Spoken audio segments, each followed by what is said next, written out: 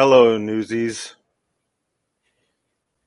Kate, would you like to apologize to the people starting off, just to begin the whole thing, or I just I need to apologize to a few people. The first is to my co-host, well, the host uh-huh, to whom uh-huh, I co-host, yeah, Alex Pulowski. Here's what yeah, happened. Okay, uh-huh, uh-huh, my priorities got a little turned around.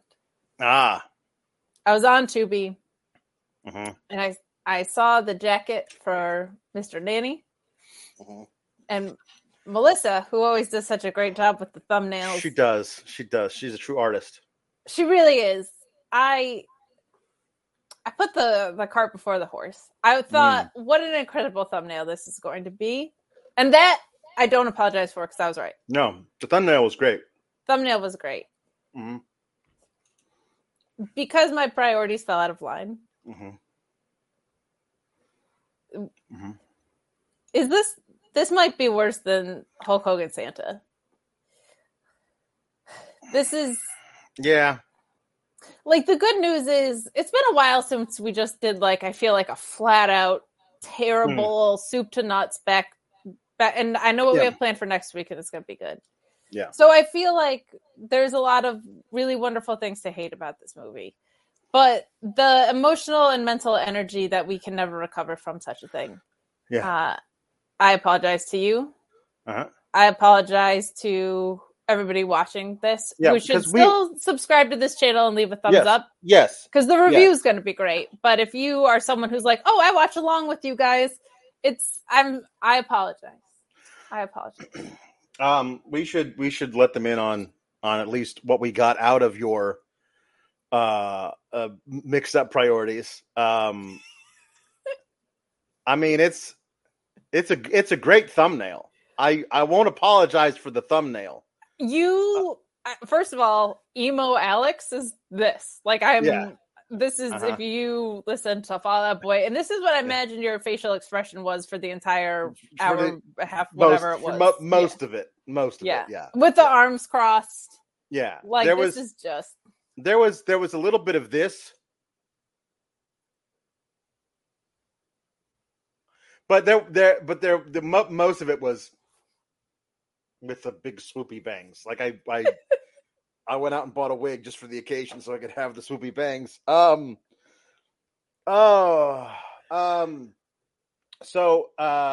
this movie is probably most famous for a thing that lasts 1 second in the background, which we'll get into early in the film because it happens early in the film. But I hope, obviously, I'd never seen this film, that I would not subject myself to it unless I was being paid to do so. Correct. But I had not seen this film, but I did. I had seen clips of a different film that people said was this film, which was Suburban Commando. And it's just that clip could have come from this because it was just Hulk Hogan with the same 90s length hair, skullet, and mustache, in hammer pants, clowning on a bunch of kids on a skateboard. So, like, that could have come from this movie, sure. But it came from Suburban Commando. So I don't know what I'm saying. I felt concerned that I was like, wait a minute, I've been sold a bill of goods. That did not come from this film at all. Do not tell me you watched Suburban Commando. No, God, no. We're going to do that at some point later. You're going to subject me to that when you forget all about this. You're going to forget about how terrible this was in a few months, and you'll be like, hey, how about Suburban Commando? And because I have a deep affection for you, I'm going to say, sure, why not? Yeah, let's do it. See, I don't think it's that I'm going to forget. I remembered how terrible Santa with Muscles was. I feel like we're in too deep now. Like now I feel like we have to do Suburban Commando because we have to. No, yeah, well, yeah, but this movie, not right away. For God's sake. No. We need time to recover. Give me some time to like my body, my mind to recover from this. Early fall, not so close to when I'm going to make you watch Hallmark movies again that you'll quit the show, but far enough away from this. And before our Halloween Spooktacular Part 2, where I make you watch kids movies while I watch horror movies. In your defense, though, you don't make me watch them. It's that I can't handle horror. Right. So, like, if I was a grown-up, I wouldn't have to watch kids movies. But I'm gonna try and get you to watch Frankenhooker with me. The movie about the guy who brings his Frankenhooker. It's a movie about where a college student brings his dead girlfriend back from the dead by like putting her head on top of a hooker's body that he murders. Frankenhooker. Everyone knows Frankenhooker. So yeah, we'll probably do that one during October. I did not know Frankenhooker, and I will sit through it. Okay. So listen. There's so many problems with this movie, but before we even get into it, can we start with the fact that they've made this movie like 4 times? Oh, like, too many times. Had The Rock doing the Tooth Fairy. We had the Pacifier, I think it was called, with Vin Diesel. With Vin Diesel. Yeah. Like, this at least was before those. But who watched this and was like, we need to take this concept and replicate it. And especially after Mrs. Doubtfire did it the right way. Right. For you to continue to try and create this movie is just obscene. But this was bad. The only good version of this is Mr. Mom with Michael Keaton, because it's Michael Keaton. I do love Michael Keaton, but it is born out of a weird obsession with gender norms. Yeah, like there's no reason why this should have been called Mr. Nanny.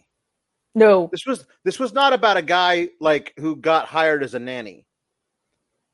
Like that's a different thing entirely. Like, you know, like it was just like, hey, wouldn't it be weird if this big man had to care for children, you know, like women do. And like a bunch of old white guys smoking cigars in a boardroom goes, that sounds hilarious. Let's get Hulk Hogan to do it. It'll be great. Like doesn't that sound like how this was all came together? I like that Hulk Hogan, like what you just said, is too much of an acting stretch for him, so they had to make him a retired wrestler in the film. Right. Like, how are you this bad at playing what you were? Mm-hmm. Is an interesting, like, that's almost like a feat. Well, it's because he had to play a decent person who used to be a wrestler and not just an awful, atrocious human being. Like a retired Bryan Danielson is what he had to go for, and he ain't getting there on so many levels. Mm-hmm. Yeah. No. But this was during that awful period where Hulk Hogan thought, I'm going to branch out of this because his time with Vince had soured and he was moving on. He'd done one too many leg drops, Alex. Right. He had to take some time off of. Yeah, his bump card was all full up, and his bump card was all in his lower spine because he decided his finishing move was going to be jumping and landing on his butt. Because this is the time where there was the steroid thing, and he had to like take some time away because like there was the scandal surrounding it. Because it came crashing down and it hurt inside. It did. Everything came crashing down. But this was prior to his move to WCW, if I remember correctly, when he was making this and Santa with Muscles and Suburban Commando. Because he really this just was made like the same movie 3 times. This one didn't have Mila Kunis as a kid, so it was not good. No, this was his way out of the business, and it is kind of funny that like I think the thing that a lot of people associate him with the most came after this with the NWO thing, You know what I mean? Like a lot of people remember him from body slamming Andre and that whole thing. And But Macho and yeah. Right. And the whole but there was a whole second act of his career that came after this. Like this, like was like, I'm gonna stop wrestling and become a movie star. And the movies you make are Santa with Muscles, this and Suburban Commando, and you aren't like thrown in jail. Like he's like I believe honestly, he was also in the music video for the Dolly Parton vehicle. He's got a headlock on my heart. Also not great. But what's amazing about this to me is like in all 3 movies. Yeah. It's just Hulk Hogan with kids in different contexts. Yes. Yeah.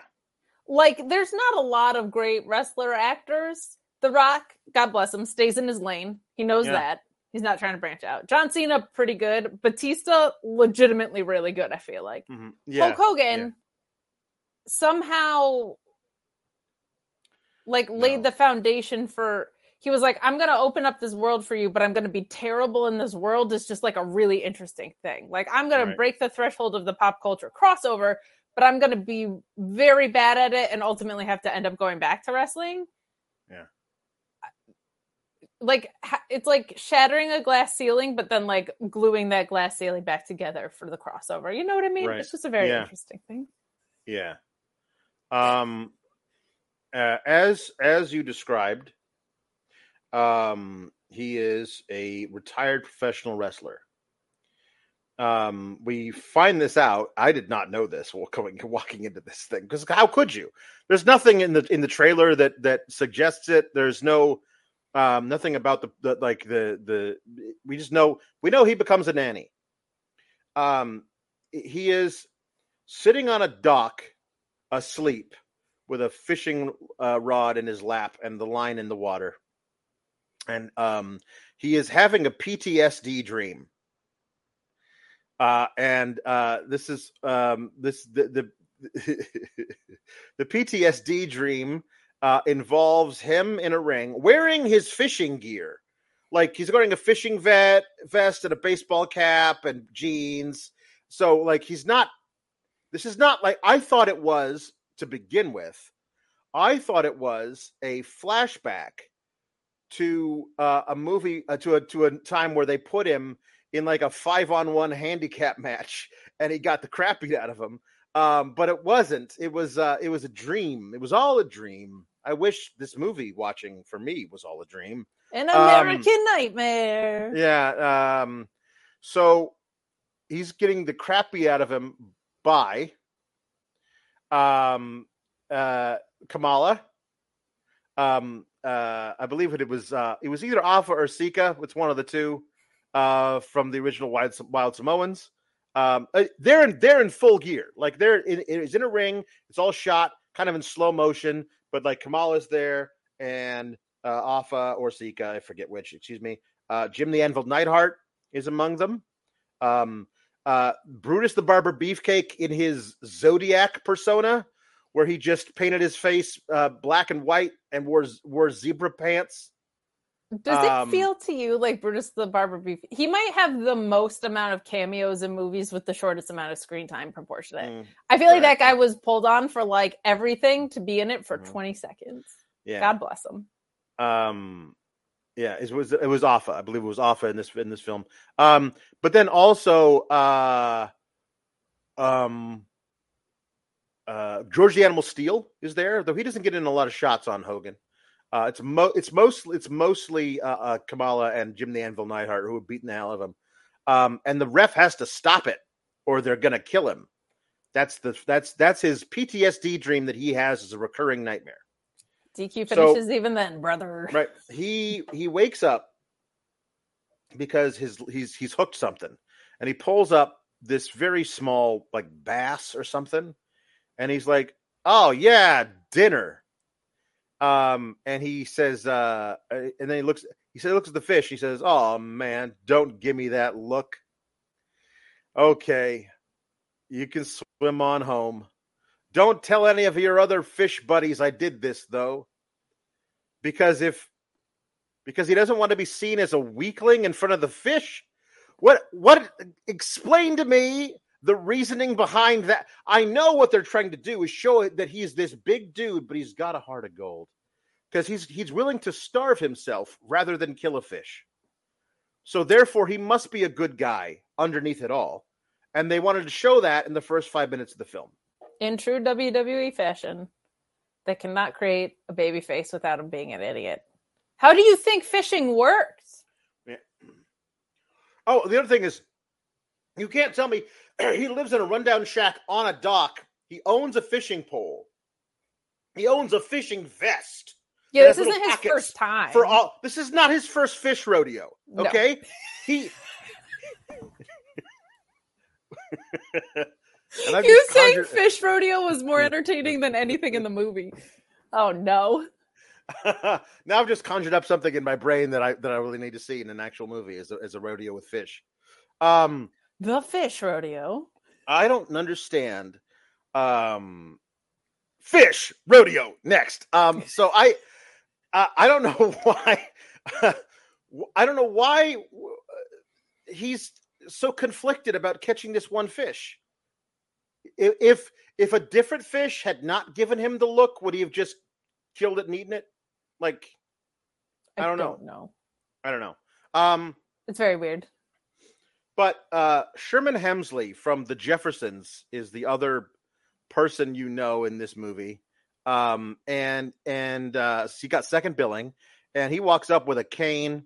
Not cane, but a cane. No, not. There's a lot of wrestlers in the movie. I just wanted to clarify. Not that one. It's like an actual cane. He would have still been Isaac Yankem at this point. But Sherman Hemsley is coming to see him. Is like, when I managed you for 15 years, blah blah blah. You got anything to eat? I'm starving or whatever. I don't know. But anyway, they go and he cooks up a can of beans.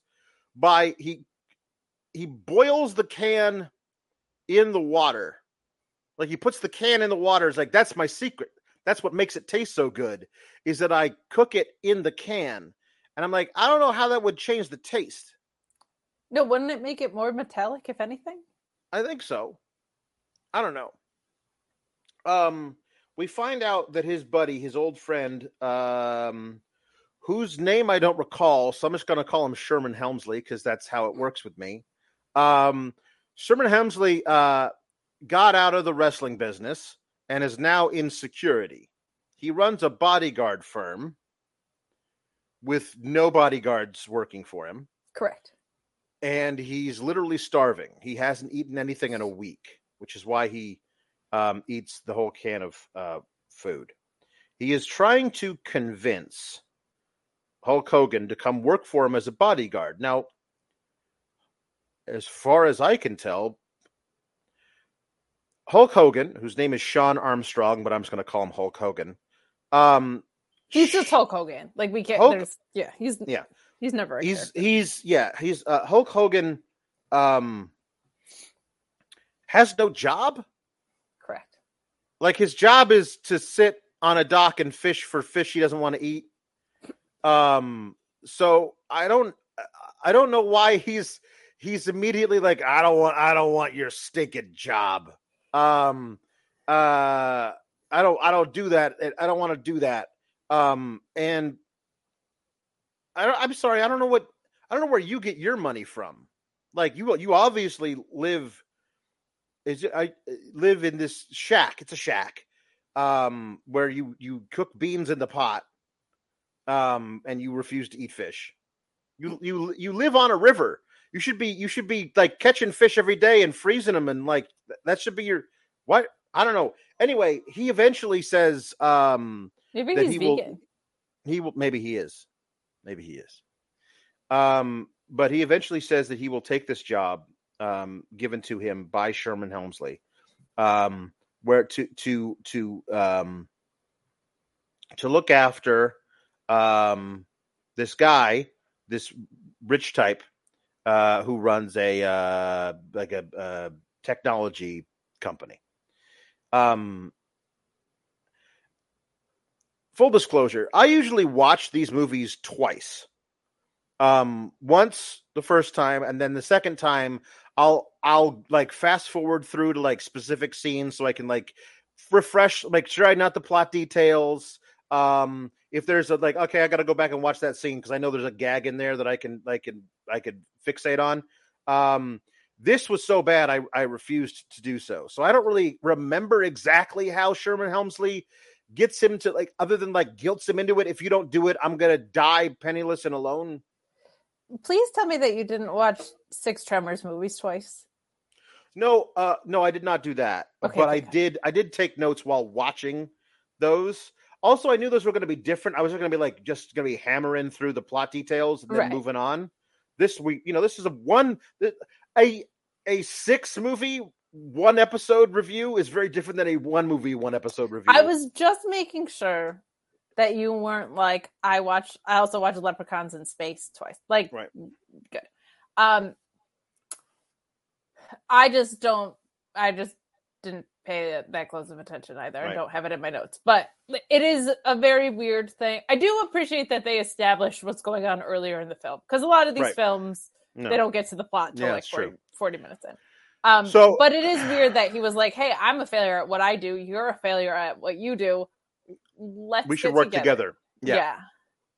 Interesting. Let's fail together. Hulk Hogan agrees to it, and Sherman Helmsley says, "That's great. Got anything else to eat?" And then Hulk Hogan looks at him like he's going to murder him. And then cut to Hulk Hogan on a motorcycle driving through the bayou. Much like in Santa with Muscles. Hogan on a bike. Mm-hmm. To the sounds of a song. It's like he says like the song, and we'll get into this a little bit later. The songs for the film were all written for the film, and obnoxiously so.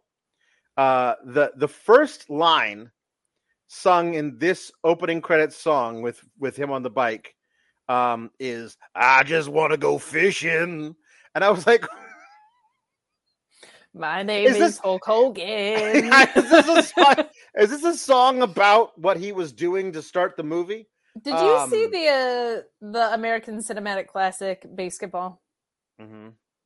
Do you remember when he's in the car and the song that's on the radio is like very specific to like "in the girl that she likes in the hospital with the kid"? That's like what this was, but like for real.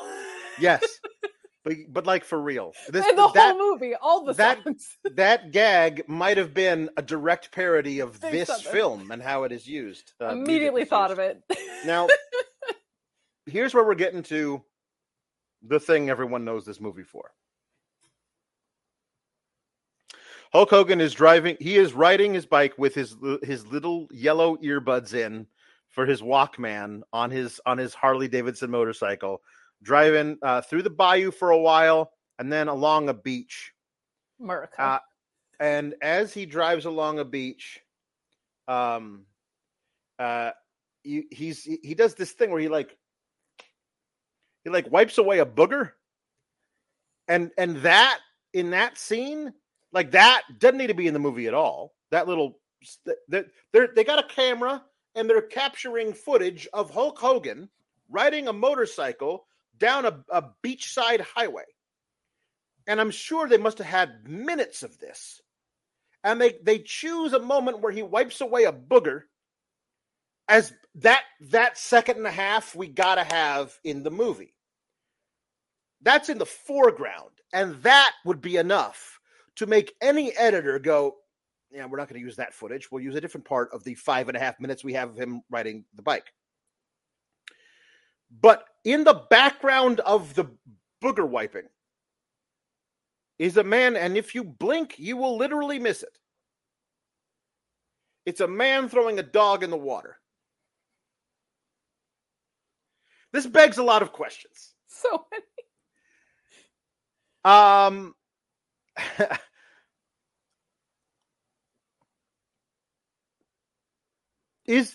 Is that the man's dog? We can assume it's the man's dog. I mean, the other thing would be this dog is a stranger to this man, and vice versa. Which this I suppose the foundation of the Anchorman universe. That is possible. Yes, that is possible. It's possible that the dog and the man did not know each other prior to this incident. But I'm going to assume that they at least know each other. It felt like it's his dog. Yeah. Like they're at least acquaintances. This dog and this man, and then this man throws a dog into the water. I don't know how deep the water is, but it is either like he's either trying to like teach that dog to swim via tough love, or he is actively trying to drown that dog. Yeah. Excuse me. There are no other options. He is either try get in the water, or you'll never learn how to swim, or get in the water. I hope you don't know how to swim. Those are the only two options. Or the dog was not on fire. He wasn't trying to put the dog out. Like you need a bath. Perhaps maybe the dog stinks. I don't know. So this man is actively trying to commit dog murder, or trying to teach a dog how to swim, or bathing a dog in the most unconventional way possible. Those are the three options we have here for what is going on in the background. All of them are insane. All of them are insane. The other major question here is this is a film set. So was that man an extra paid to be in the background throwing a dog into the water? That's a possibility. It's a possibility. You know, like usually they close off the roadways that people are going to be riding on, so there's no traffic or whatever. So usually they do that. Yeah, I booked an under 5, but at least I get to throw a dog in the water. Because sometimes they will do this, because I used to work as an extra. Sometimes they will do this where they put out a casting call for anybody with a dog, because they want to have like somebody walking a dog in the background of the shot to make it look more real or whatever. And they would rather it be your dog, so there's not some weird thing where the dog doesn't like the extra they hired to walk the dog. If it's just you're not gonna have any lines, just, hey, will you stand there with your dog on a leash? People get paid to do that. So, and they get paid more because they got the dog. Like that's how Hollywood works. I don't know if he's like, this will be a great opportunity to murder my dog on camera. I mean, maybe he's got some kind of weird fetish. I don't know anything about this man. I don't know anything about him. I don't think this will be a great opportunity to murder my dog on camera. It's possible. We can't rule anything out. We don't have enough information. There's not a great plot twist. Because here's the thing. The most likely thing is that the editor did not recognize while editing the film that there was a guy in the background trying to murder his dog. Regardless of whether or not he was paid by the production company to be there. That like I don't know. I don't. There's not like a plot twist with this. You know, no, there's it doesn't come up again. Yeah. Yeah. No, it's not. The thing you would do is see that in the background if you were a professional film editor and just not include that part in it. Here's the thing, and because I mean it's a Hollywood film. These are professionals who've done this before. Sure. Here's the most likely thing, Kate. The most likely thing is that this editor saw this and included it on purpose and put it in kept it in the film, because he's the one looking at every frame of this. Is back when you would do things by hand and stuff. So he's looking at every frame of this whole thing and goes, wait a minute, there's a guy in the background throwing his dog in the water. That's hilarious.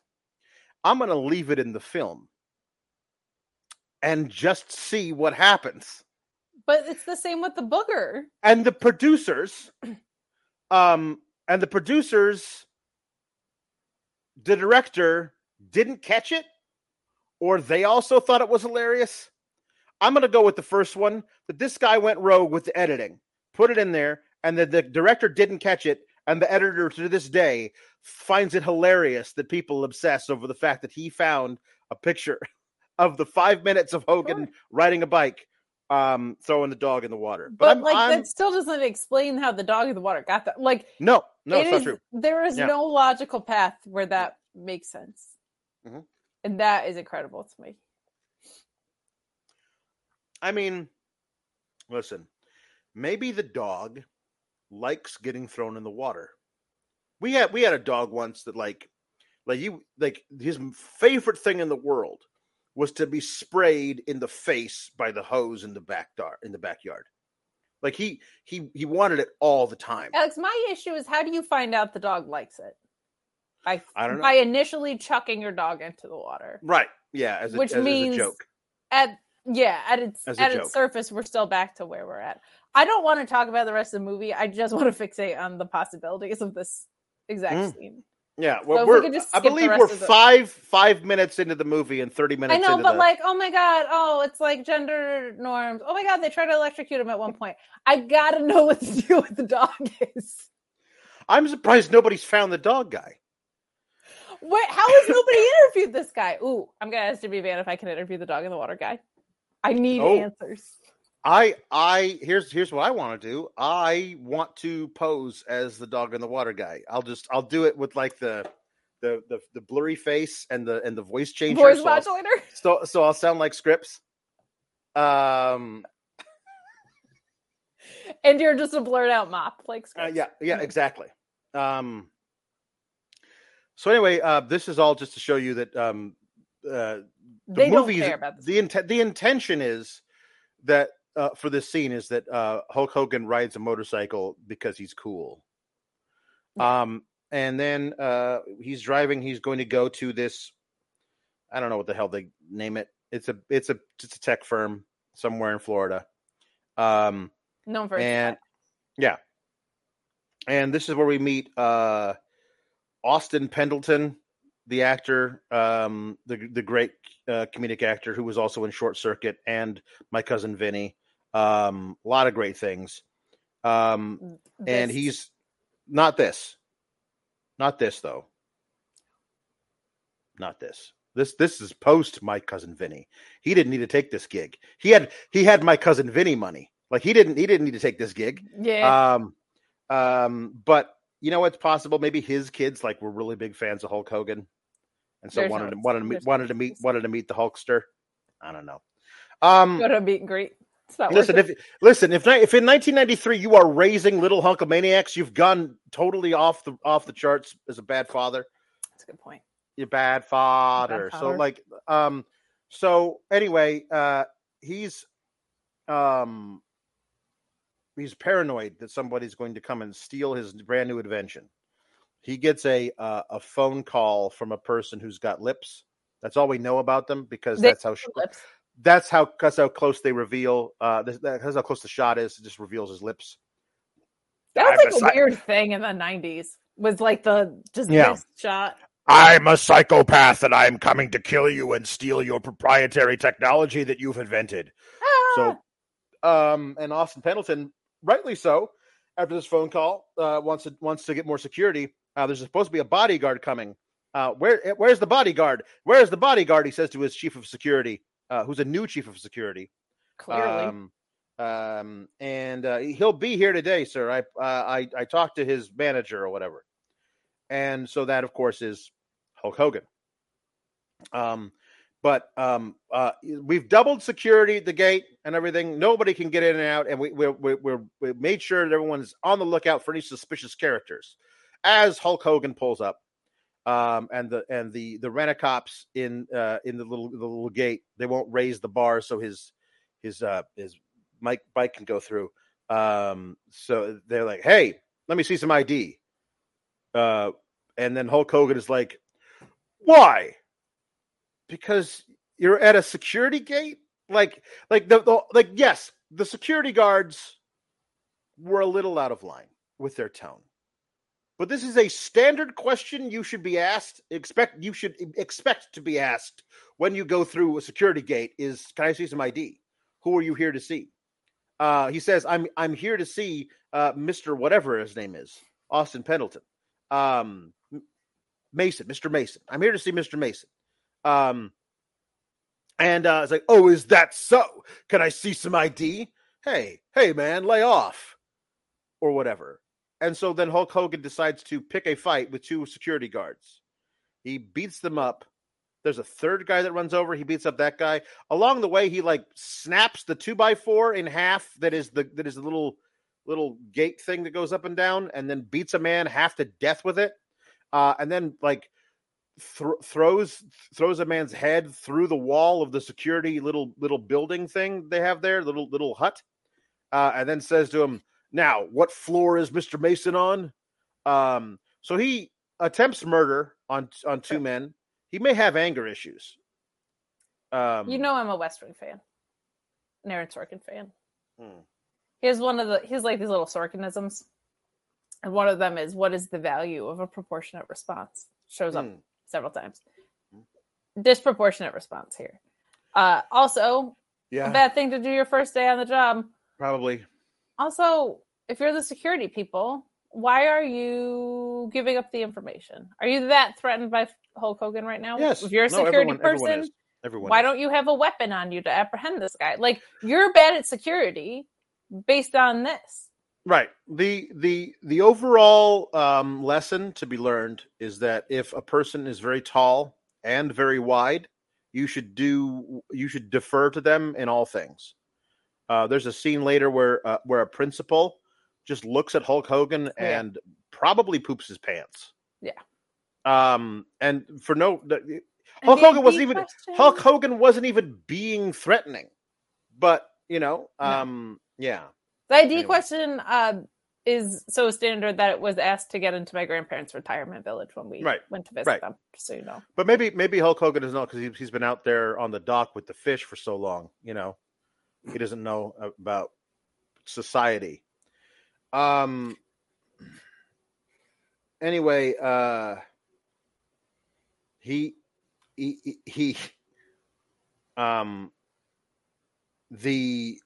Mr. Mason and his security guy, Frank, are watching him beat up people. Like, I'll call the police. Are you kidding?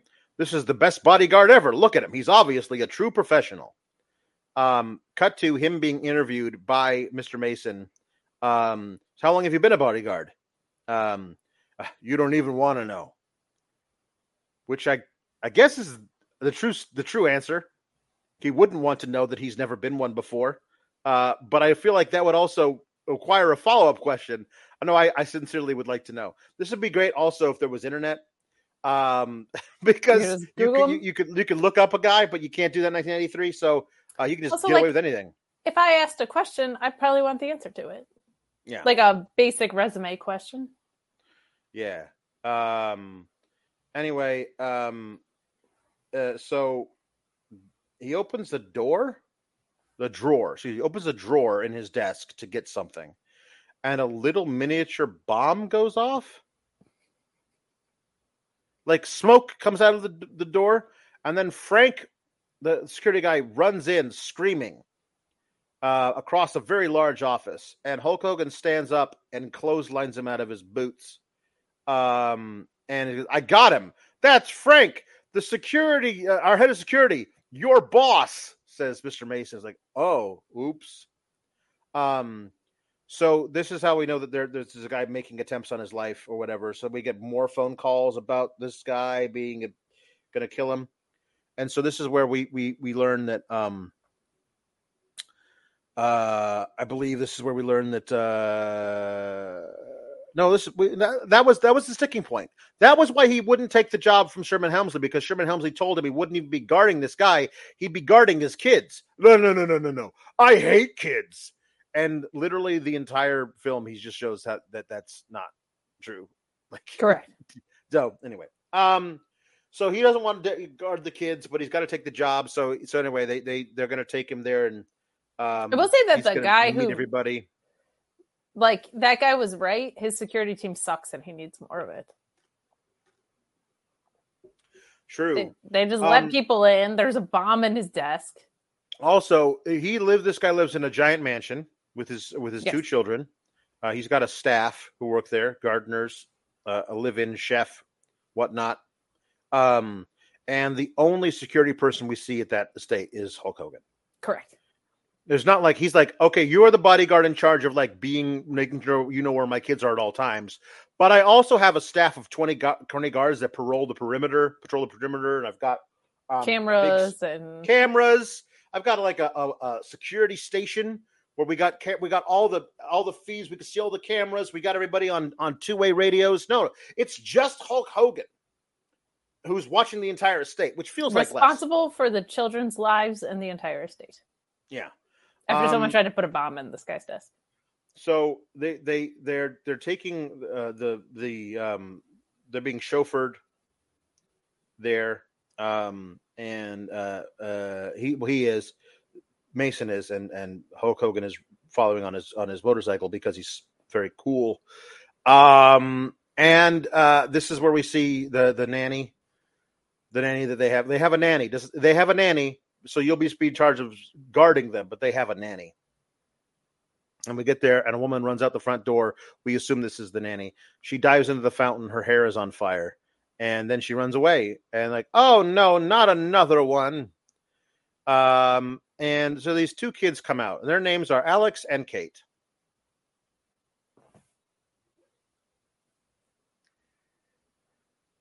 So anyway, Alex is the older. He's the one with the hair. We correlated. He was actually the kid. Yeah, he was actually the kid in the first Leprechaun movie, and I believe in that movie he was also called Alex, but the actor's name isn't Alex, which just feels like a really weird coincidence. They were like, "You look like an Alex, though." I guess so. Yeah. And I feel like I've seen the little girl in a lot of stuff too. Yeah, she was in a lot of stuff at the time. But so she's the younger one. And when Hulk Hogan meets them, they're kind of bratty with him, but they're in front of their kids and whatever. And then Hulk Hogan meets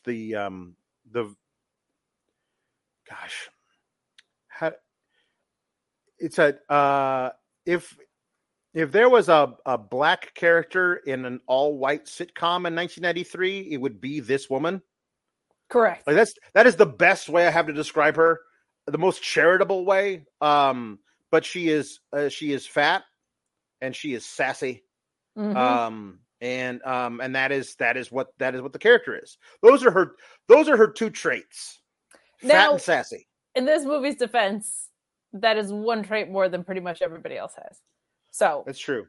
Kudos to her. So anyway, I don't remember her name. We'll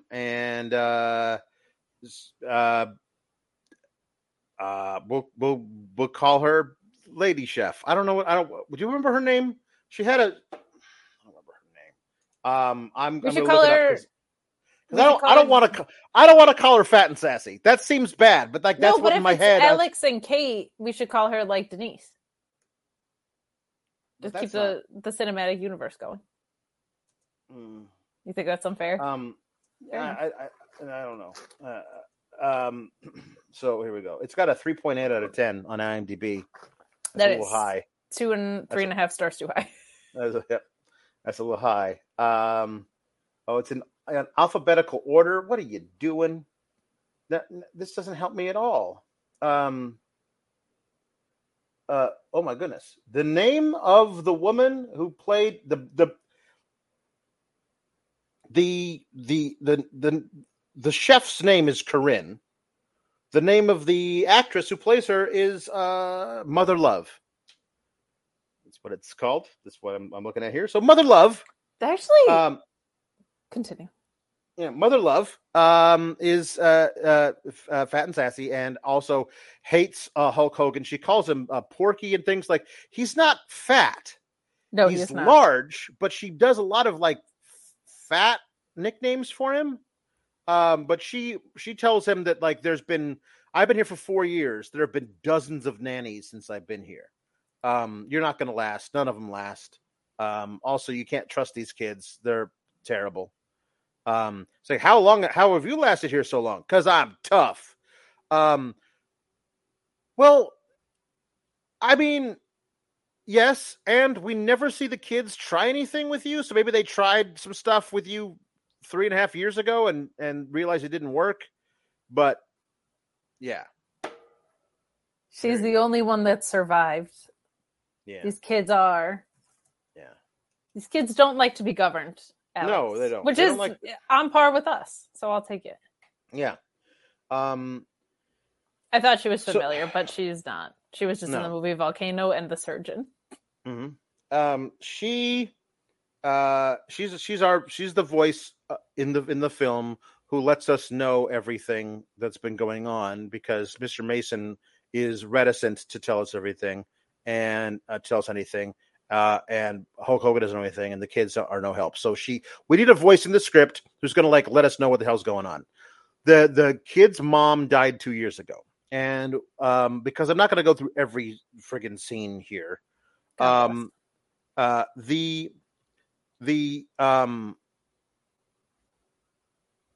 father is not great at processing his own grief, but also he is so reticent to give the kids the wrong kind of attention. Like I don't want to say the wrong thing because I'll make them think about their mom and then they'll cry, and I definitely can't punish them for being bad because then they'll be sad about that. Like I mean, like this happens a lot to the credit of the film. This happens a lot when one spouse dies, the other spouse doesn't know how to process being a single parent in the way of like, I don't know how to discipline the kids because I don't want to be seen like the mean guy. Like I need them to be close to me, but I also don't know how to be close to them because the person I was closest to in the world just died, and that's actual psychology. So that's good. The problem is that they manifest it, that the kids want his attention so bad that they are literally causing hundreds of thousands of dollars of property damage to his house and attempting murder on dozens of nannies. And he does nothing to them as punishment when all they actually want is punishment, because that means he'll at least be paying attention to them. Now, I thought it was going to be a thing like, we don't want a nanny. We want daddy to stay home with us. And the thing of it is that he's already obscenely wealthy. He could just sell his company and just be at home with his kids in his ridiculous mansion for the rest of his life. But it's very important that he knows that he's making this chip. The chip, by the way, is a thing that there's only one of them in the world. It is a thing you can put into a small missile that will then be able to shoot down any other missile that is fired. So like it's a deterrent of nuclear war, which means this script was written at least 4 or 5 years prior, before the fall of the Soviet Union, when we were still concerned about that kind of thing. We've seen this in movies we've reviewed before too. I can't think of any off the top of my head, but I think the Weird Kiss movie had this a little bit. Like the idea of a chip is so it's so gone from present day technology, yes. But a chip, and that there's only one in the world. You cannot produce a single backup of this chip, and it's extremely valuable, and everybody knows about it and is after the chip. Is a very specific to the 90s thing. And to your point, the nuclear reactive thing felt about 5 or 6 years earlier, and the combination of those things is very funny. But just the idea of there's one physical chip that holds all of this technology, and usually it's very small, nanotechnology. It's pretty great. It's 1993, so very small is about the size of a postage stamp, right? Because we were working with floppy disks, the big ones, Yeah, was it actually flopped? There was they're called floppy disks, but they weren't floppy. They were rigid. Then there was the actual floppy ones. They were like Polaroids. They got blue anyway eventually. Yes. So There's a scene also that I skipped over, and now I'm remembering it, and it's so inexplicable. I have to spend a little bit of time on it. They show him I believed it was a prototype. That the missile itself that would fire and shoot down other like actual ICBMs being fired from Russia would be much larger than this. But they show it to him, and then they leave him alone in this room. And he turns and watches him go, and then looks at the thing and kind of like licks his lips, and then tries to pick it up, and the whole thing falls apart in his hand, and like circuitry and stuff like falls out of the middle of it, and he's trying to put it all back into the thing, and can't, and so he just leaves it there strewn about the conference table, and that never was brought up again. So I don't know if like that was the one. They have one chip. Do they also have one missile? Because if so, that one doesn't work anymore. Correct. It is also not. I guess I would if you gave me a few minutes, I could figure it out. But they're not telling me how to use this for evil. I guess that if there's only one, the technology doesn't work. So if you can get a hold of the one and then smash it or whatever, then or I guess you could sell it to the Russians, and then if they have it, they could shoot down any American missile. Yeah, what is the end game? Is it to mass produce it and steal all the profits? Is it to I don't understand. Anyway, so the psychotic who wants to murder him and his kids and steal the chip,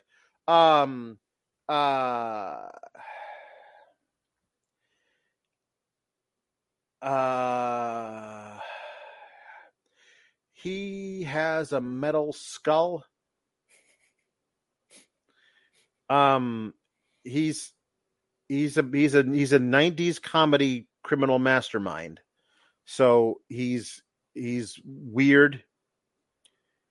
And then that's it. I mean, he's a human being, but not a human being thing. Yeah, right. That was like a big.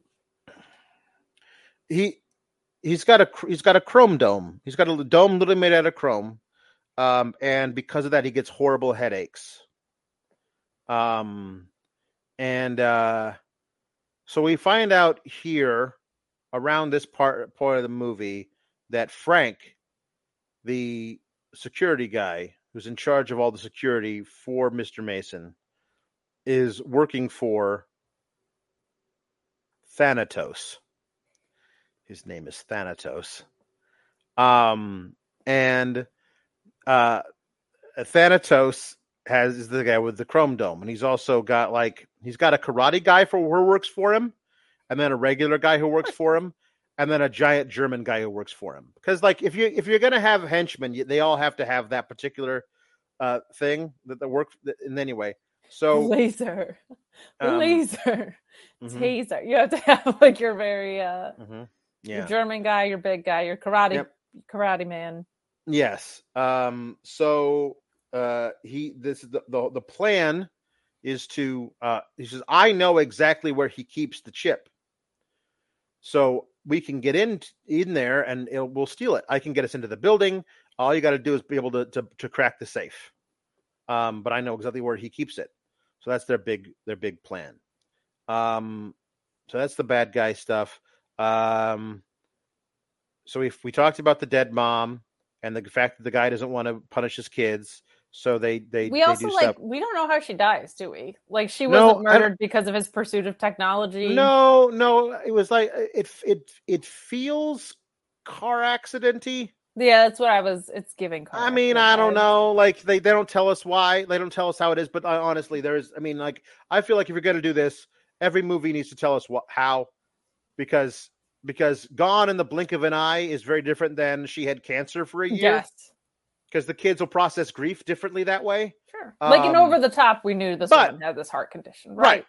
The thing of it is that in this movie, nobody cares about any of that. They just want to do what if we did Home Alone, but the burglar is a bodyguard and brilliant actors Joe Pesci and Daniel Stern have been replaced by Hulk Hogan. And so the most of this movie is them playing pranks on him. His first day on the job, he comes into a lavishly appointed guest room, and there's a tripwire that he trips over, and then he follows the tripwire around like some table legs and over into a closet, and he opens the closet door while following it on his knees, and the closet door opening causes a little like a gutter chute to fall down, and then a bowling ball to roll down it and hit him in the head, instantly killing him. Oh wait, I'm sorry, this is a comedy movie from the 90s, so it's basically a Looney Tunes character. Then he walks into the bathroom to rinse his forehead dent. Like, I don't know why the bathroom is the thing he needs after he got hit in the head with a bowling ball, but he goes in there to rinse his forehead dent. I don't know. That's what it seems like. And when he opens the door, a bucket of water falls and gets him all wet. He's like, I hate kids. There's other things that they do to him, including low voltage electrocution. Yeah, they do a low voltage electrocution of him. That he zaps him back. Yes, well, because that's how electricity works. Yeah, it's just so but the one I wanted to focus on the most was the exercise room that he's gonna get a little exercise in, and the kids are in there, obviously fiddling with like stuff. Like, what's this? Oh, electromagnets. That ought to make it a little too heavy to lift or whatever. Oh, let's go outside and watch. But he walks in and sees them there. And, oh, that's right. He goes in and sees them there, and he already knows they play tricks on everybody and like actively attempt murder on all the nannies. And he knows that he's now the nanny, because they won't send another service. You might have to get somebody from out of state to come in, because none of the nanny services will send anybody to the house. So he's the nanny for the time being. So the kids say, hey, try out this newfangled electro bike. And he sits on it. He's like, what's all these knobs and switches and lights? It's the 90s, man. Get with it. And so he sits on this thing, and they strap his feet onto the pedals, and he's starting to, it's one of those things where like it moves, the handles move when you ride one of those old exercise bikes. And they're like, all right, enjoy your workout. Ha ha. And they're like, he's the dumbest baby face alive, but he doesn't realize he's being had here. So he hooked up a remote control. The kid's a genius. Evidently, yeah. I guess the technology genius stuff runs in the family, or whatever. The kid's a genius. So he hooked up this thing, and they're watching through the window, and he hits the button. It's like, oh, how long are you gonna have him go for? Just 20 minutes at 90 miles an hour. Beep. And so it gets faster and faster. The way we know that is because on the standard exercise bike that they have added features to, but the thing he's on is a standard exercise bike that goes fast, very fast, super fast. Please go to 11. Way too fast, and coronary is the last one. And I feel like in the design phase of this actual company that makes actual exercise bikes, you wouldn't need a coronary light to come on. Seems bad, because you probably wouldn't do that. So it goes very fast, and it starts smoking, and it goes crazy, and eventually the little things he's going back and forth with his arms on, those snap off. He's waving them around, and it just like conks out, and then he just stands up off of it, and he's like, wow, what a workout. And he walks through the smoke given off by this machine, and then lays down on the bench press, because I don't know. I would get out of that room and not go back in there, considering it's very unlikely that these kids have rigged only one thing to go crazy. Especially weights, like which could murder you. Yeah. Yeah. I never had a nanny growing up, but I don't think this is what nannies do. Like, I don't think nannies work out at the house, and I don't think No. Like, I don't think this is the relationship between a nanny and children. Not usually. No. No. No. This is all very odd. They but anyway, the electromagnets make the weights very heavy. He sits down with like 545 plates on either side. He says, better do a light day today. In all seriousness, he says. So then they drop the weights down on him, but then they like turn it the opposite. So like it pushes them away from him. So he like is pulling it back down toward him so it doesn't fly up toward the ceiling. And they turn the dial back and forth. And he goes, and then finally he drops it all the way onto his throat to kill him. But then the girl takes a twist the opposite way, so that the weights fly all the way up through the ceiling, and he gets up and walks away, and the weights fall back down and destroy the bench. Hogan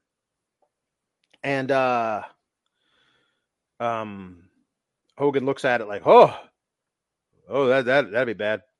And then the dad comes home, Mr. Mason, and like, what happened here? We look what we did, Dad. We did all of this. We tried to murder our nanny. We did this, and not like, I don't know what happened, which is most movies would do this with the kid. He's like, no, we did this, and they're like, oh well, nothing here that can't be fixed. Bye. And like that's when Hulk Hogan is like has a lecture with him, like, you need to show your kids the right kind of attention. You need to punish them, blah blah blah. Like, but I can't punish them because my wife died. Anyway.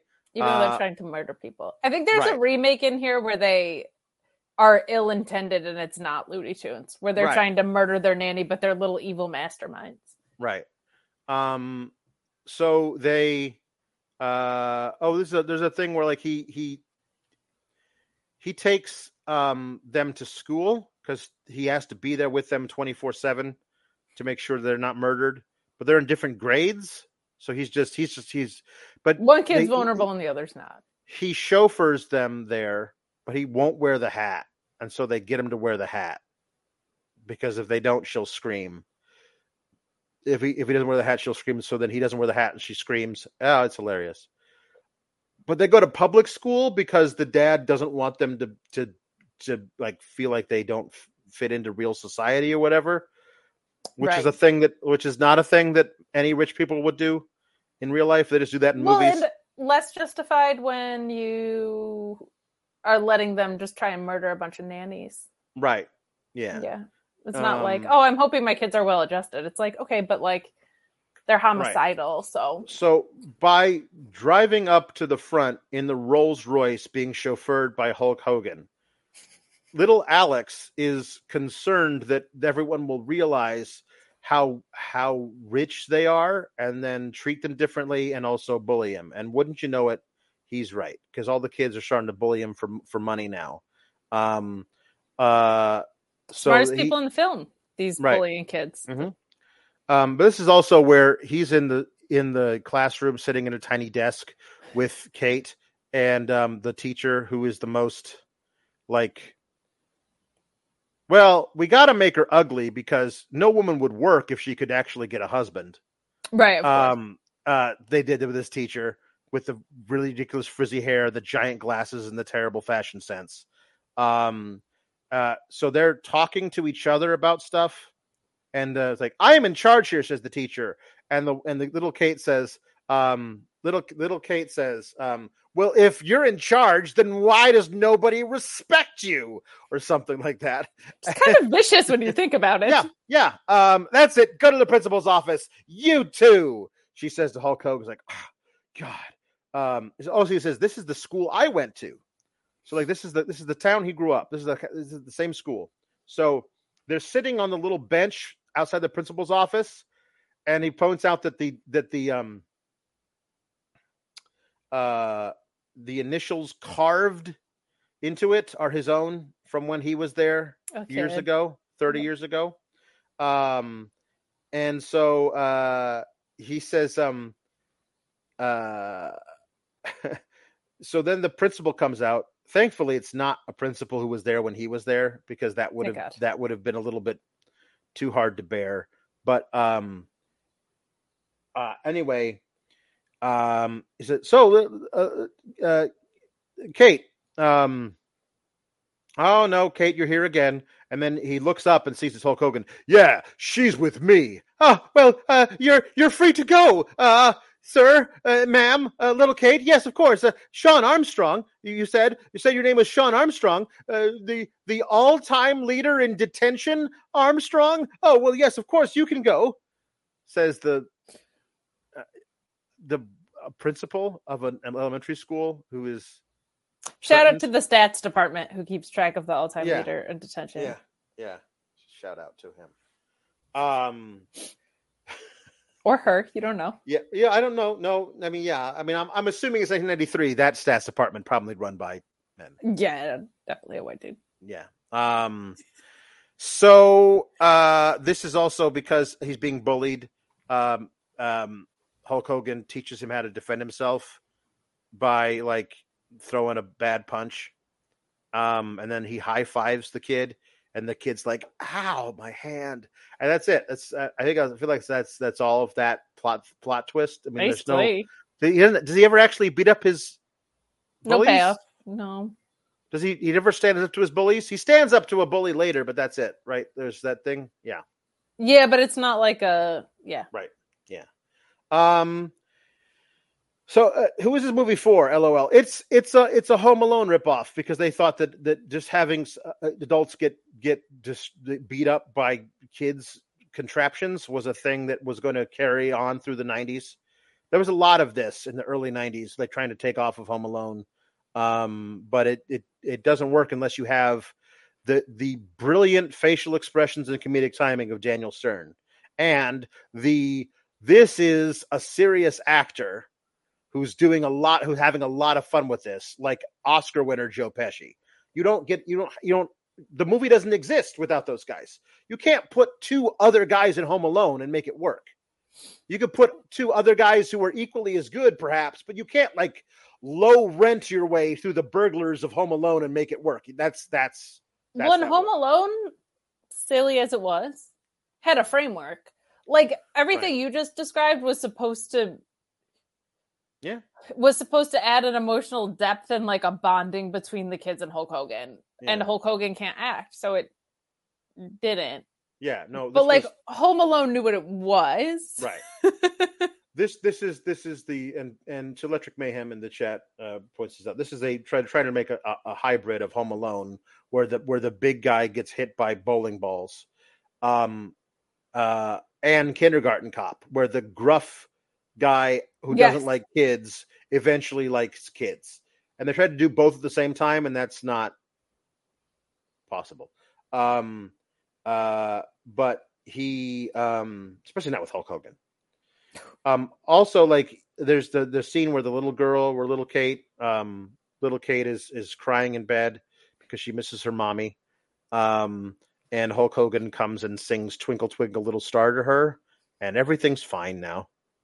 We don't even really get a conversation, do we? About like this is where also that what's his name, Mr. Mason, comes and says that he is going to take a business trip for a couple of days and needs Hulk Hogan to double security or whatever while I'm gone. I know how to double security. I will call Sherman Helmsley and he will come, and that's how we literally double security from 1 to 2. But he's where he gives him the lecture of how to like talk to his kids, because Hulk Hogan, a man who doesn't have kids, the character, would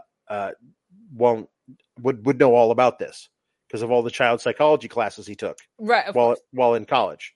But so this is where Austin Pendleton, Mr. Mason, goes and talks to his son for the first time, I think, ever.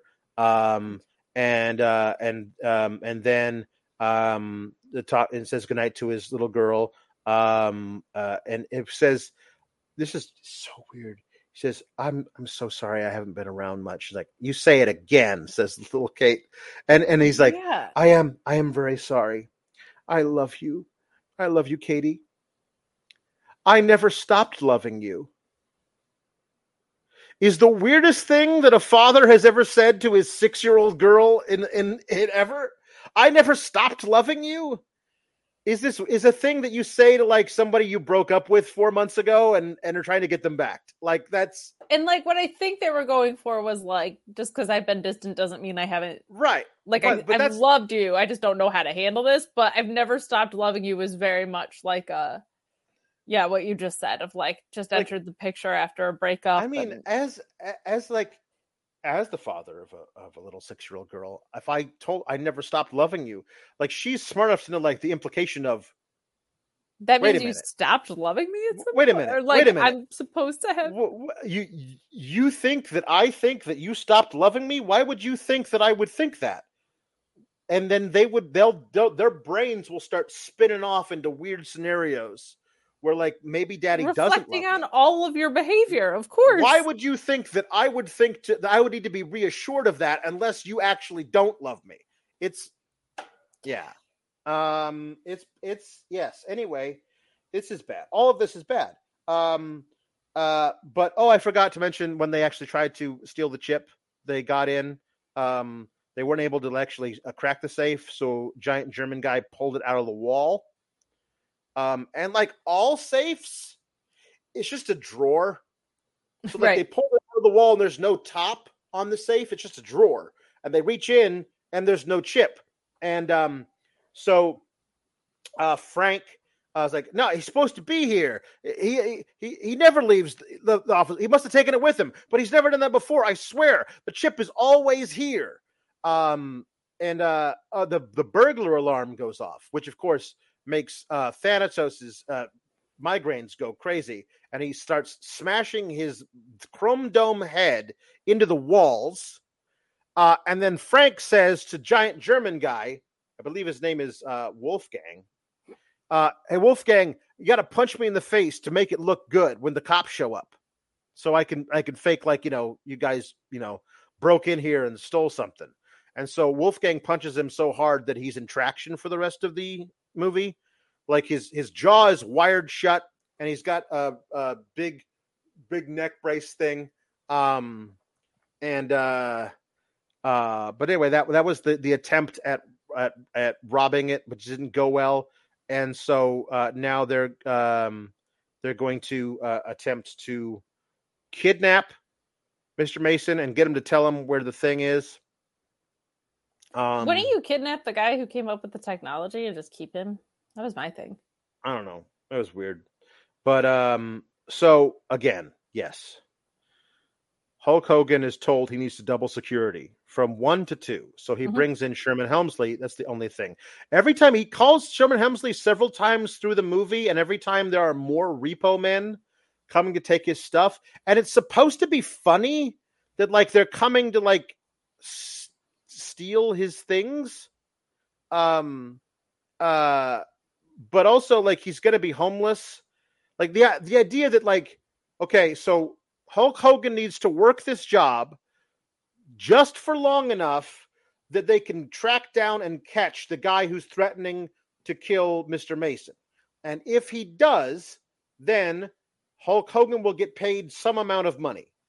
And a percentage of that will go to Sherman Hemsley, which will be enough to get him out of debt so that he won't lose his house and all of his possessions. Correct. I don't feel like that makes sense. It doesn't. And maybe Helmsley should like try and line up some other gigs during this time. Like, doesn't seem not a lot of urgency for someone whose stuff is getting taken away. And also, I can't emphasize enough, why are there never any real cops in these movies? No. Like, they just never call the police about anything.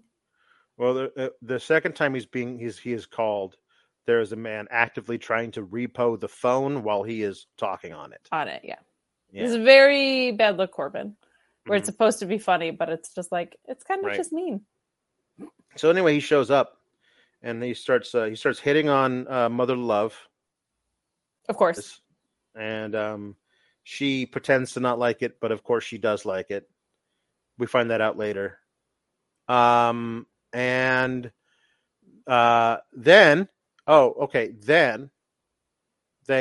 kids are now the kids like him now because they tried to murder him by having him fall into a pool that only had like a little bit of tomato juice and some seaweed in it, and he survived. So then they like him now. And then he's the one who punished them. He's like, you sit on that couch until I tell you can get up. And he has him sit there for like 8 hours. And now they like him. I think that's what happened.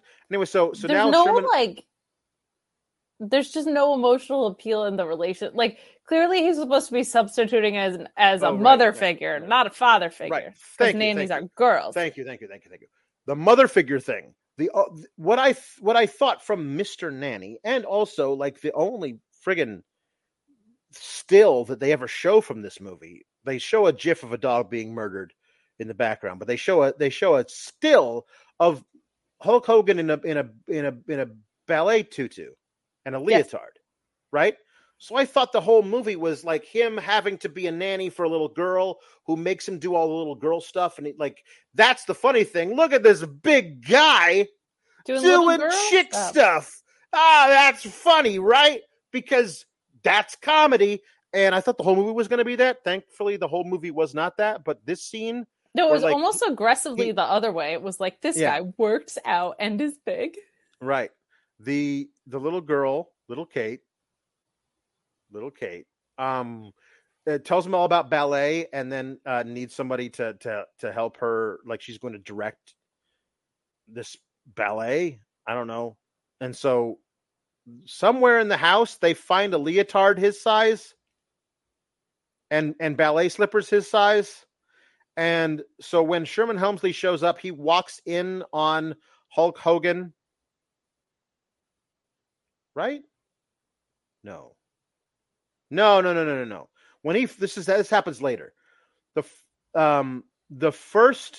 Anyway, he walks in on Hulk Hogan doing everything, and he has like a full gay panic attack.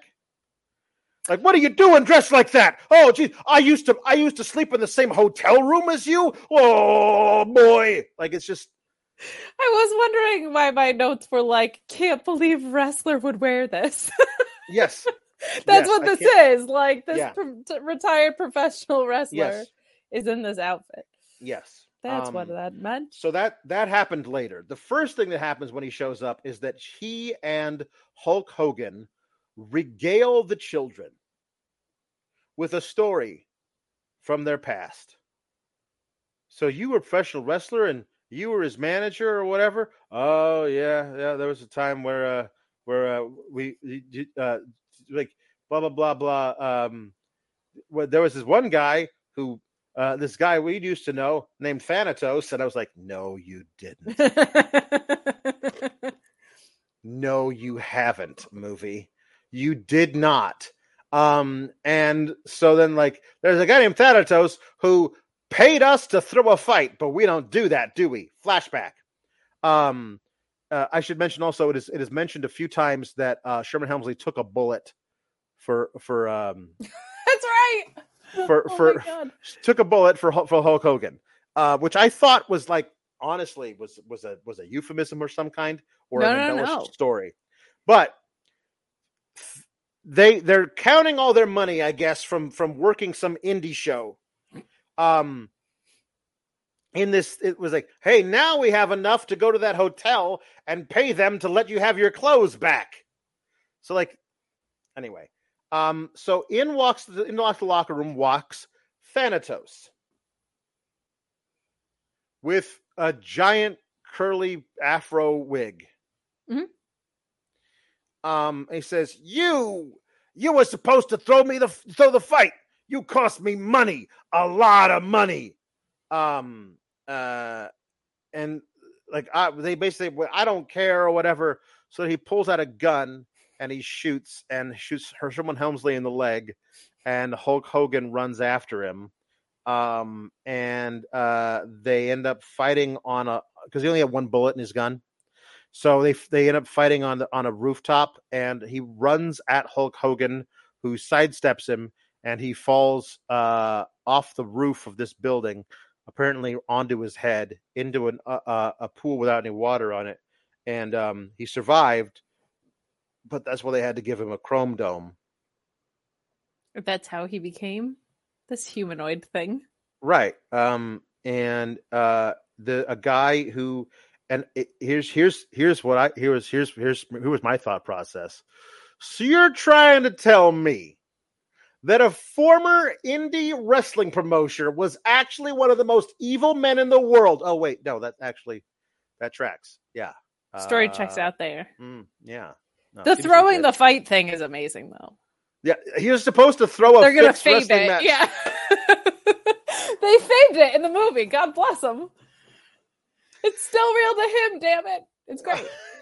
I love it.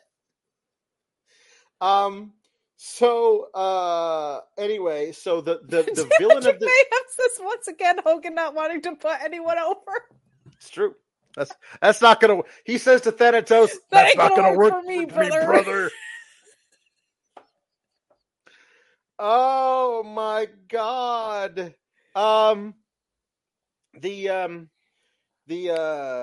So anyway, that's how he got his thing. This is also the time where we find out that Frank is going to accompany Mr. Mason in the company car to the airport to go on his business trip. But that's where we find out that Wolfgang is actually driving the company car. And Frank admits through a series of note cards, because he can't speak, that he works for Thanatos, and that he's like, why would you do that? And he pulls out another note card that just says money. And which I that was the most clever gag in the whole thing, where the guy who has his jaw wired shut has perfectly predicted all of the things he will need to respond to, and he has a note card in each side pocket of his jacket and also each inside breast pocket of his jacket. That you said that. Well, then here's this. Read this, and that was actually the most funny thing in the whole movie. The dog getting thrown into the ocean was funnier, but for wrong reasons. For wrong reasons. Most intentionally fun. The most intentionally funny. Yes. Then, like, oh, you idiot! He's gonna kill you as soon as you've outlived your usefulness. Like, and then what's his face? Wolfgang hits a button which ejects him through the sunroof, but maybe they didn't have an editor, because the doll, the mannequin that they eject through the sunroof, goes up barely out of the sunroof, and then you can see it start to fall back down toward Earth. Yeah, and then they cut to the supposedly Frank being shot into the sun. Like, that's how far the ejector seat goes. So like, it's like one shot, and then the other one, straight trajectory into space. Yeah. So then we see at the little warehouse they've taken over, but he doesn't like live in a friggin' like volcano lair. He has an old warehouse by the docks. Just a warehouse. And there's a hole in it full with water that they dunk people in, and so that's what they've done with Mr. Mason to get him to. Oh, this starts with his chrome dome being polished and buffed, and him having an orgasm while it happens. This is so uncomfortable. This is David Johansen, who is the legendary frontman for the New York Dolls punk rock group. Later in life, right around this time, he had a bit of a resurgence where he gave himself the pseudonym Buster Poindexter and did some albums in the early 90s. His biggest hit ever was Feeling Hot, Hot, Hot. But in film, He is much more well known for playing the Ghost of Christmas Past in Scrooged, one of the single greatest performances in the history of holiday movies. And I feel like that was just stinking luck, because he is so bad in this. And well, there's not a lot to work with here either in his defense. Come on now. Yeah. Anyway. So anyway, they get him to admit that the most important thing to him are his kids. So then they decide to stage a midnight raid into his mansion with just the giant German guy, the karate guy, and the other guy. And there's nobody to stop them at the main gate, because both members of the security team, a security team that consists entirely of Hulk Hogan and Sherman Helmsley, who walks with a cane, are sitting in the living room. Sherman Helmsley being upset by Hulk Hogan in a tutu. Of course, that's one. And so that's when they break in, and there's a fight scene where Mother Love tries to hit one of the guys with a frying pan and just gets shoved into a closet. Sherman Helmsley gets knocked out by the karate guy. And then Hulk Hogan has to have a fight scene with Giant German guy, and Giant German guy mops the floor with him. But of course, that's just the first match. Of course, Hogan's going to get a rematch, and that's going to be booked entirely differently. Because you got to get heat on the Giant German guy. Of obviously. Course. Yeah. For the flag match. Right. And they kidnap the children. The children try and electrify some stuff or whatever. But it doesn't work. I did actually appreciate that they didn't just these kids who were murdering nannies left and right, or attempting to tried to turn it around on the bad guys, but it didn't work. They at least made an effort, which I thought was good. Yeah.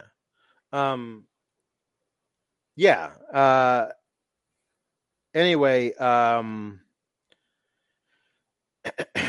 they kidnap the children and Sherman Helmsley for some reason, and leave. I guess Hulk Hogan had to save his life, to return for the bullets. I guess, but also because he had lines in the thing to because he is the one who has to be there so he can recognize Thanatos. Yes, of course.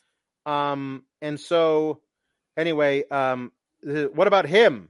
Says the other guy, whose entire thing was to hold a gun during that entire raid. Yeah. That was he just held a gun.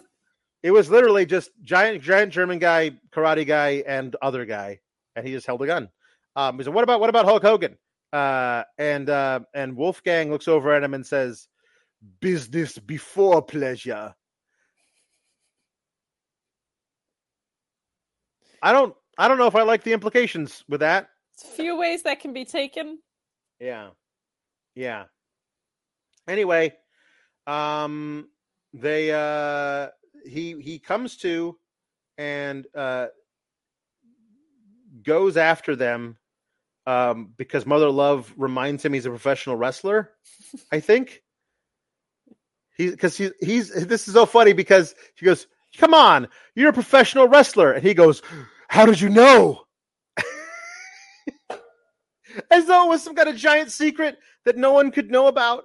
And he says, "I saw you face Flapjack Murphy," or whatever his name was, at last week at the last year. And says, "So I knew you. I know you can do it. So you go and you save them. You bring those kids back and bring me back that horrible man. I love him so much." Sherman Helmsley.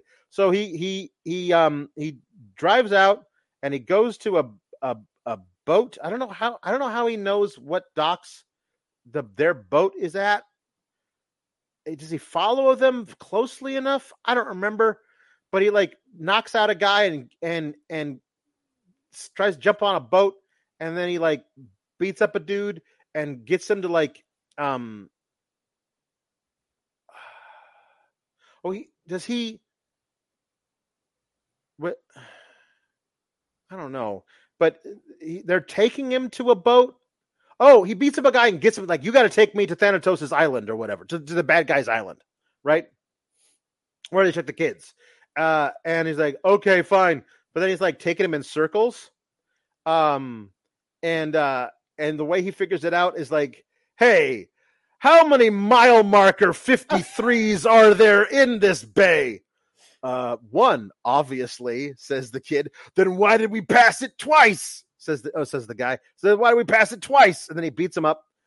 He apparently is able to navigate. Throw an anchor overboard that is tied to the guy's shoe. And then he rips the. No, he voluntarily gives himself up, and they handcuff him to the steering column or something. So he rips it out and then puts it back in, so to steer its way to the west, like that way north. So whatever. And he fight north. There's only one island north, and then he goes there. And he literally breaks don't in. recall that. Small piece of information.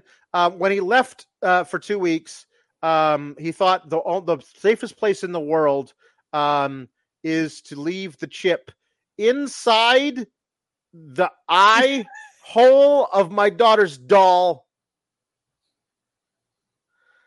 Oh, no. This is what it is.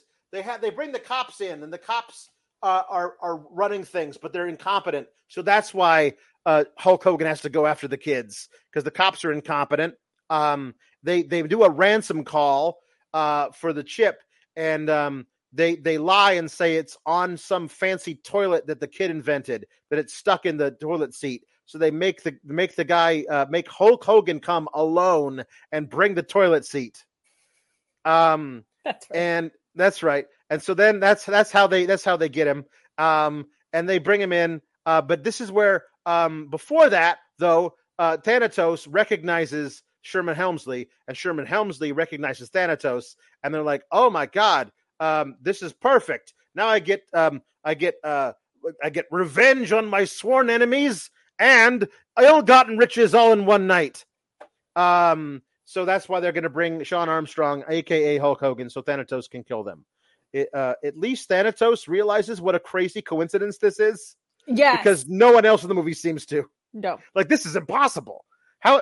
That's they great. They were surprised by their own backstory, is how I thought of it. Yeah. So Hulk Hogan shows up, is able to somebody's able to defeat Karate Guy. Other guy stands no chance. But then he has to fight. He has to fight. He's just there. He has to fight the giant German guy. And the giant German guy starts to drown him in this little hole of water. There's a hole with water in it. He starts to drown him in that. And Sherman Helmsley tries to stop him, but he bats him away. Mr. Mason actually grows a spine, and he tries to stop them, but he gets knocked down. And then little Alex jumps on his back, and the guy throws him off and then kicks him across the room. And Hulk Hogan pushes his way. I don't know how he saw this because his head was underwater, but he pushes his way out of there. It's like, shouldn't have done that. What? Says, no, now you're in for it. Shouldn't have done that. Why? You hit a kid, he says. That's it. Like, not specific kid, but it's like this kid. And then realize how much they lost the plot, and that this is no longer about the chip at all anymore. No, Hulk Hogan is now beats up the guy. The guy doesn't even get in a single punch. No, so it is there's no need for a rubber match. Honestly, Hulk Hogan has won this feud. So he beat him up, knocked him out, and then Thanatos is going to try and kill them, but they use electromagnets that they've rigged up in the electrical system of this old rundown warehouse to pull his chrome dome up to this bar and he starts doing like weird like full flips around the bar, and then he explodes and flies off into space with his chrome dome laying there on the ground. While the boy is controlling this with his little remote control that he's created himself, and actively murdering a man, Mr. Mason goes, "Wow, this is so great! I'm so proud of you, son."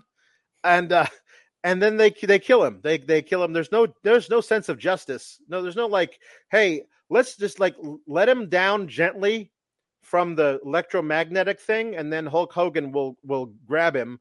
We'll tie him up, and then we'll have him. He can stand trial for his crimes. No, let's play judge, jury, and executioner on this man, and everyone celebrates, including the 5-year-old girl. And so that's great. Everything's turned out fine. But Hulk Hogan, this is the resolution part. I didn't go back and watch it, Kate. No, I suppose I could have. But I didn't understand why Sherman Helmsley was wearing a full military dress uniform. Was he getting like a medal or something?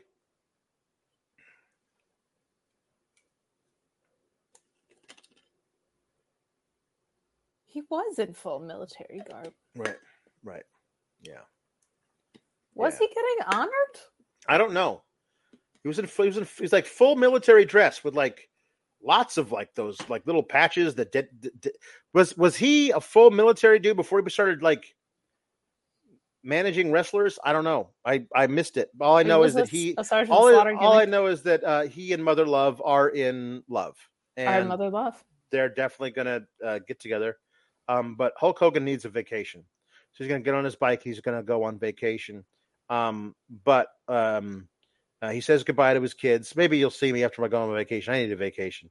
So we see as he drives away that they have hooked a line of steel cable to the frame of his motorbike, and it is pulling away on a large spool. So it's far enough. The line of spool of steel cable is long enough. Is that he's able to get up to, I don't know, 45, 50 miles an hour on his bike. And then it snaps. This is because, as little Kate says, we don't want him to leave. Do you want him to be dead? Because he flies over the handlebars of his car, not of his motorbike, not wearing a helmet, into oncoming traffic. Yeah. That man's head went through a windshield of a car coming at him at 45 miles an hour. He is dead now. You've just killed Hulk Hogan. Which is something to be celebrated if we learned anything from the scene before. I think your pranks may have gotten out of hand this time. Yeah, I would argue that they did when you were wiring the bike and the weights. This whole thing is a mess for so many reasons. I also feel like maybe don't go on vacation when you don't have any money. Seems like probably. I don't know. Well, you gotta stay on and be our nanny. Well, and like, no, I mean, maybe. I don't know. I haven't made up my mind yet. You know what's gonna make him want to stay? Getting out of the hospital that you put him in when he flew over the handlebars of his bike. Yeah, he's probably just gonna sue you and live a very comfortable rest of his life because you're gonna want to settle because you're a cajillionaire. Like there was a point where I forgot about this where Thanatos says, if you just bring the chip, then I'll let you live. And then he gets the chip. He finds the chip in the baby's eye, and the baby doll's eye, and he goes, now I have the chip, kill them. And then little Alex goes, you lied. And then David Johansen, the murderers lied. And then David Johansen as Thanatos goes, so sue me. And I feel like he did it as big as he possibly could. And they said, can you do like 3 times as big? Yeah. And then later the kid does something else, and then Thanatos goes, "What? You blah blah blah," and the kid, instead of like making it funny and going like, "So sue me," like undercutting what the guy did before, tries to replicate the same exact line reading, which was terrible, and it also is awful. All of it is awful. This movie is awful. This movie never should have been made. There is a dog murderer running around loose who's been they called off the manhunt. We don't even know what happened. That guy does. If that guy's alive, he absolutely knows he was the one who murdered his dog on film. I hope it haunts him. I hope he can't sleep at night because he knows that everyone knows that he murdered his dog. It's just such an unjustified little film. Yeah.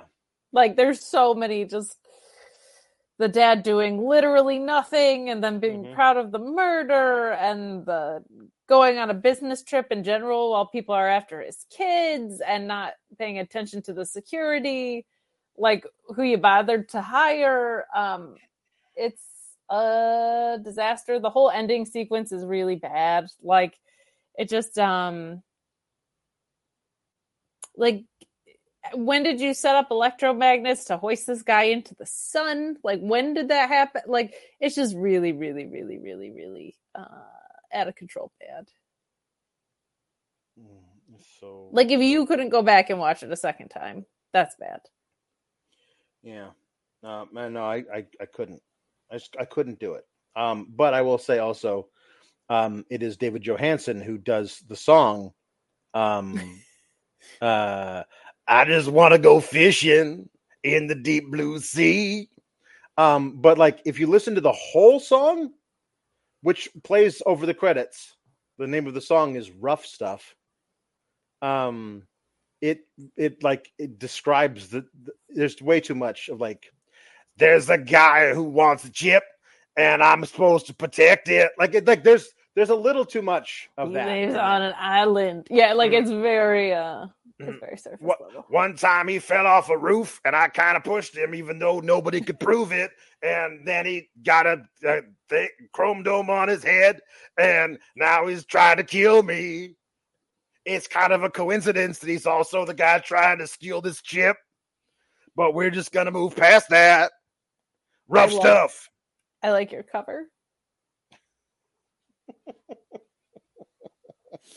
Obviously, Keep the Flick In. It's an American classic. Oh, yeah. This isn't even...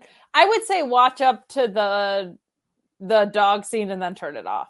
Because you got to see the dog scene, but you literally don't have to see any of the rest of it. Oh, no. But you got to see the dog scene.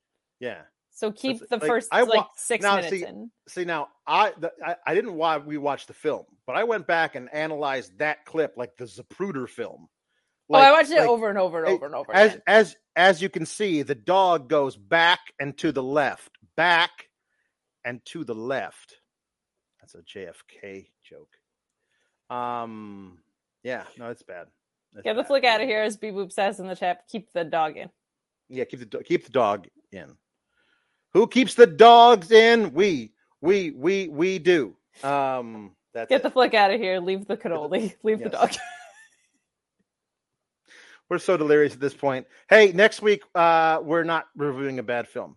Next week we're reviewing an absolute classic. Yeah, it's going to be amazing. So let's do that instead of this, because this is bad. So maybe a couple of days later, a couple of weeks later, we're going to do something where we say, "Get the flick out of here."